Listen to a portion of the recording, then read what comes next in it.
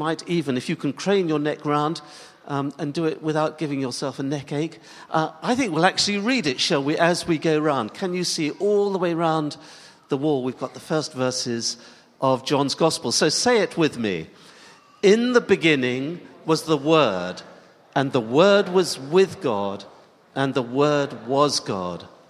He was with God in the beginning. Through him all things were made. Without him nothing was made that has been made. In him, turn round, was life, and the life was the light of all mankind. The light shines in the darkness, and the darkness has not overcome it. The true light that gives light to everyone was coming into the world. I just want this morning to pick out this Christmas Day 3 surprising claims about Jesus with the help of both our verses and the presents we got under the Christmas tree. Not actually those presents. We'll leave those ones aside.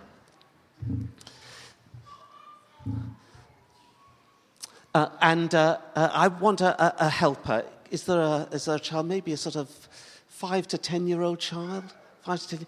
Okay, would you like to come up? Yes.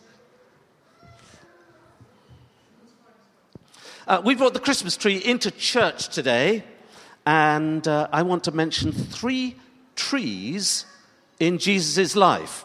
John hints at them in the prologue, all 3 of these trees. Did you know, first of all, that Jesus had a tree in his past, but it wasn't a Christmas tree? Now, would you help me? Would you come and, all of me, would you come and, let's take the first one, shall we? Would you like to unwrap it? It's going to be a key.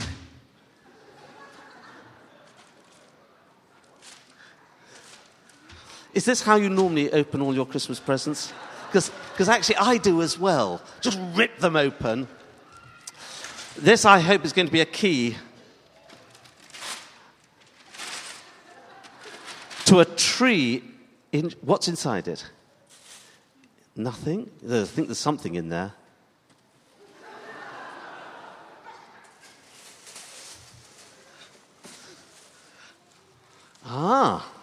Here we go. What is it? Let's open it up. Can you take the paper off it? Now, what was this tree in Jesus' past? You hold one end, and I'll hold that end.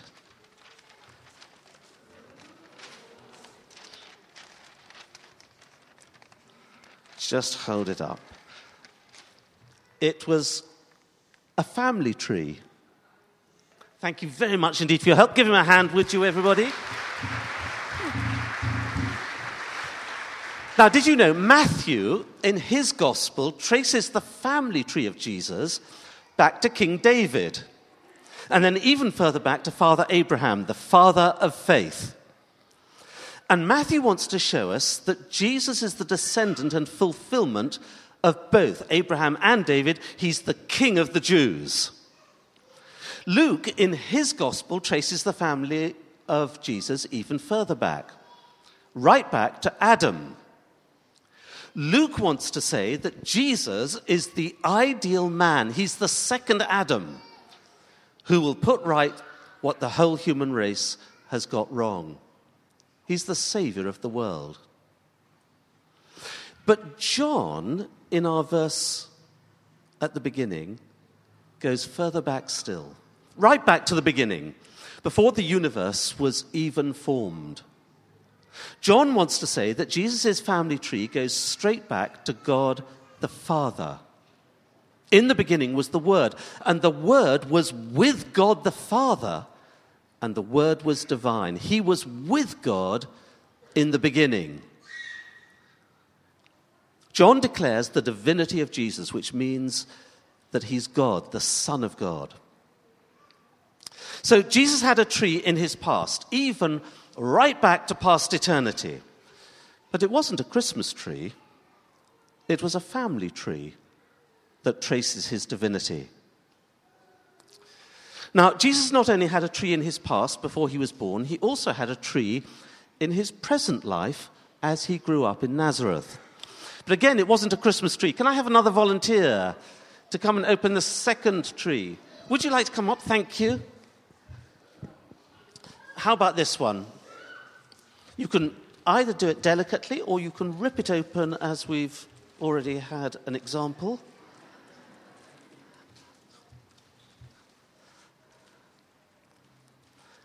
This is the tree in Jesus' life as he grew up. Yeah, that's quite tough, that one. Shall we rip it?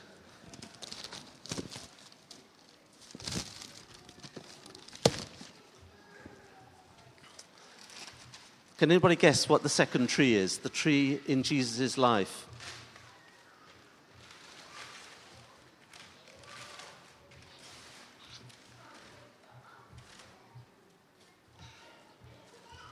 I say this one has been wrapped up very carefully, hasn't it? I must ask my PA not to be quite so enthusiastic. Stand up.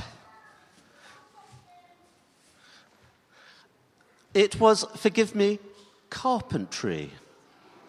Thank you very much indeed. Thank you very, very much indeed. Jesus grew up, first of all, as a baby, then a toddler, and then a child of Mary, his mother, and Joseph, his stepfather, which is an encouragement to step-parents and stepchildren. Jesus' family knew all about that. And he knew what it was like to be a teenager, which is good news for struggling teenagers and for struggling parents of teenagers. And finally, as a grown single man into his early 30s, which is a source of support for young single adults, Jesus knew it and he lived it. And as he grew up, he learned a trade with Joseph in his carpenter shop. Do you know, one of the nicknames that Jesus was given was the son of the carpenter. And John hints again at all of this when he says, the Word, that is Jesus, became flesh, became a human being, a real person, and made his dwelling among us on earth, in space and time. There's a modern translation, the Message translation of it, which goes like this: the Word became flesh and blood and moved into the neighborhood. And John is here emphasizing the other side of Jesus' person, that he lived a fully human life, just as we sang it just now. A real child, a real boy, a real man. He knew how to wield a mallet. He could hammer a nail perfectly straight. So are you with me? Jesus had a tree in his past. It was a family tree. He had a tree in his present life on earth. But it wasn't a Christmas tree. It was his occupation, carpentry. And if the first tree tells us the divinity of Jesus, that he's God, the second tree tells us the humanity of Jesus. And that's what the gospel writers declared. It's what Christmas has meant to Christians down 2,000 years. Jesus is both fully God and fully man.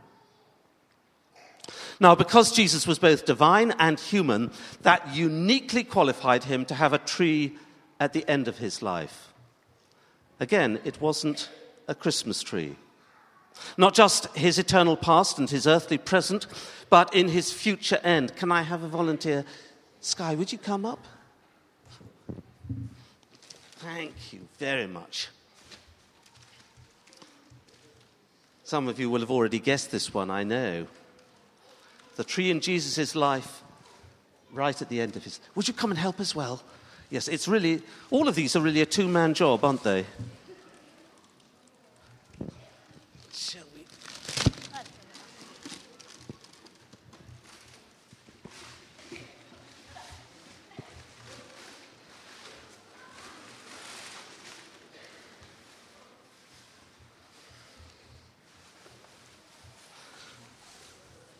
Stand up, would you? Thank you. It wasn't a Christmas tree, it was a cross. Give them a hand, would you? And let's place that. Thank you. You can go and sit down. Our single theme this Christmas has been Jesus, the one true light. And we've discovered the odd thing about light. Do you know, it attracts some and repels others. It attracts moths and sunflowers. They're drawn to the light. But it repels earwigs and ants. When you turn over a stone, they scuttle away into the dark. Or as John says later in chapter 3, light has come into the world, but some people love darkness rather than light. And John has hinted at this in the prologue when he says, the world did not recognize him. Even his own people did not receive him. And at the end, instead of welcoming him, they crucified him.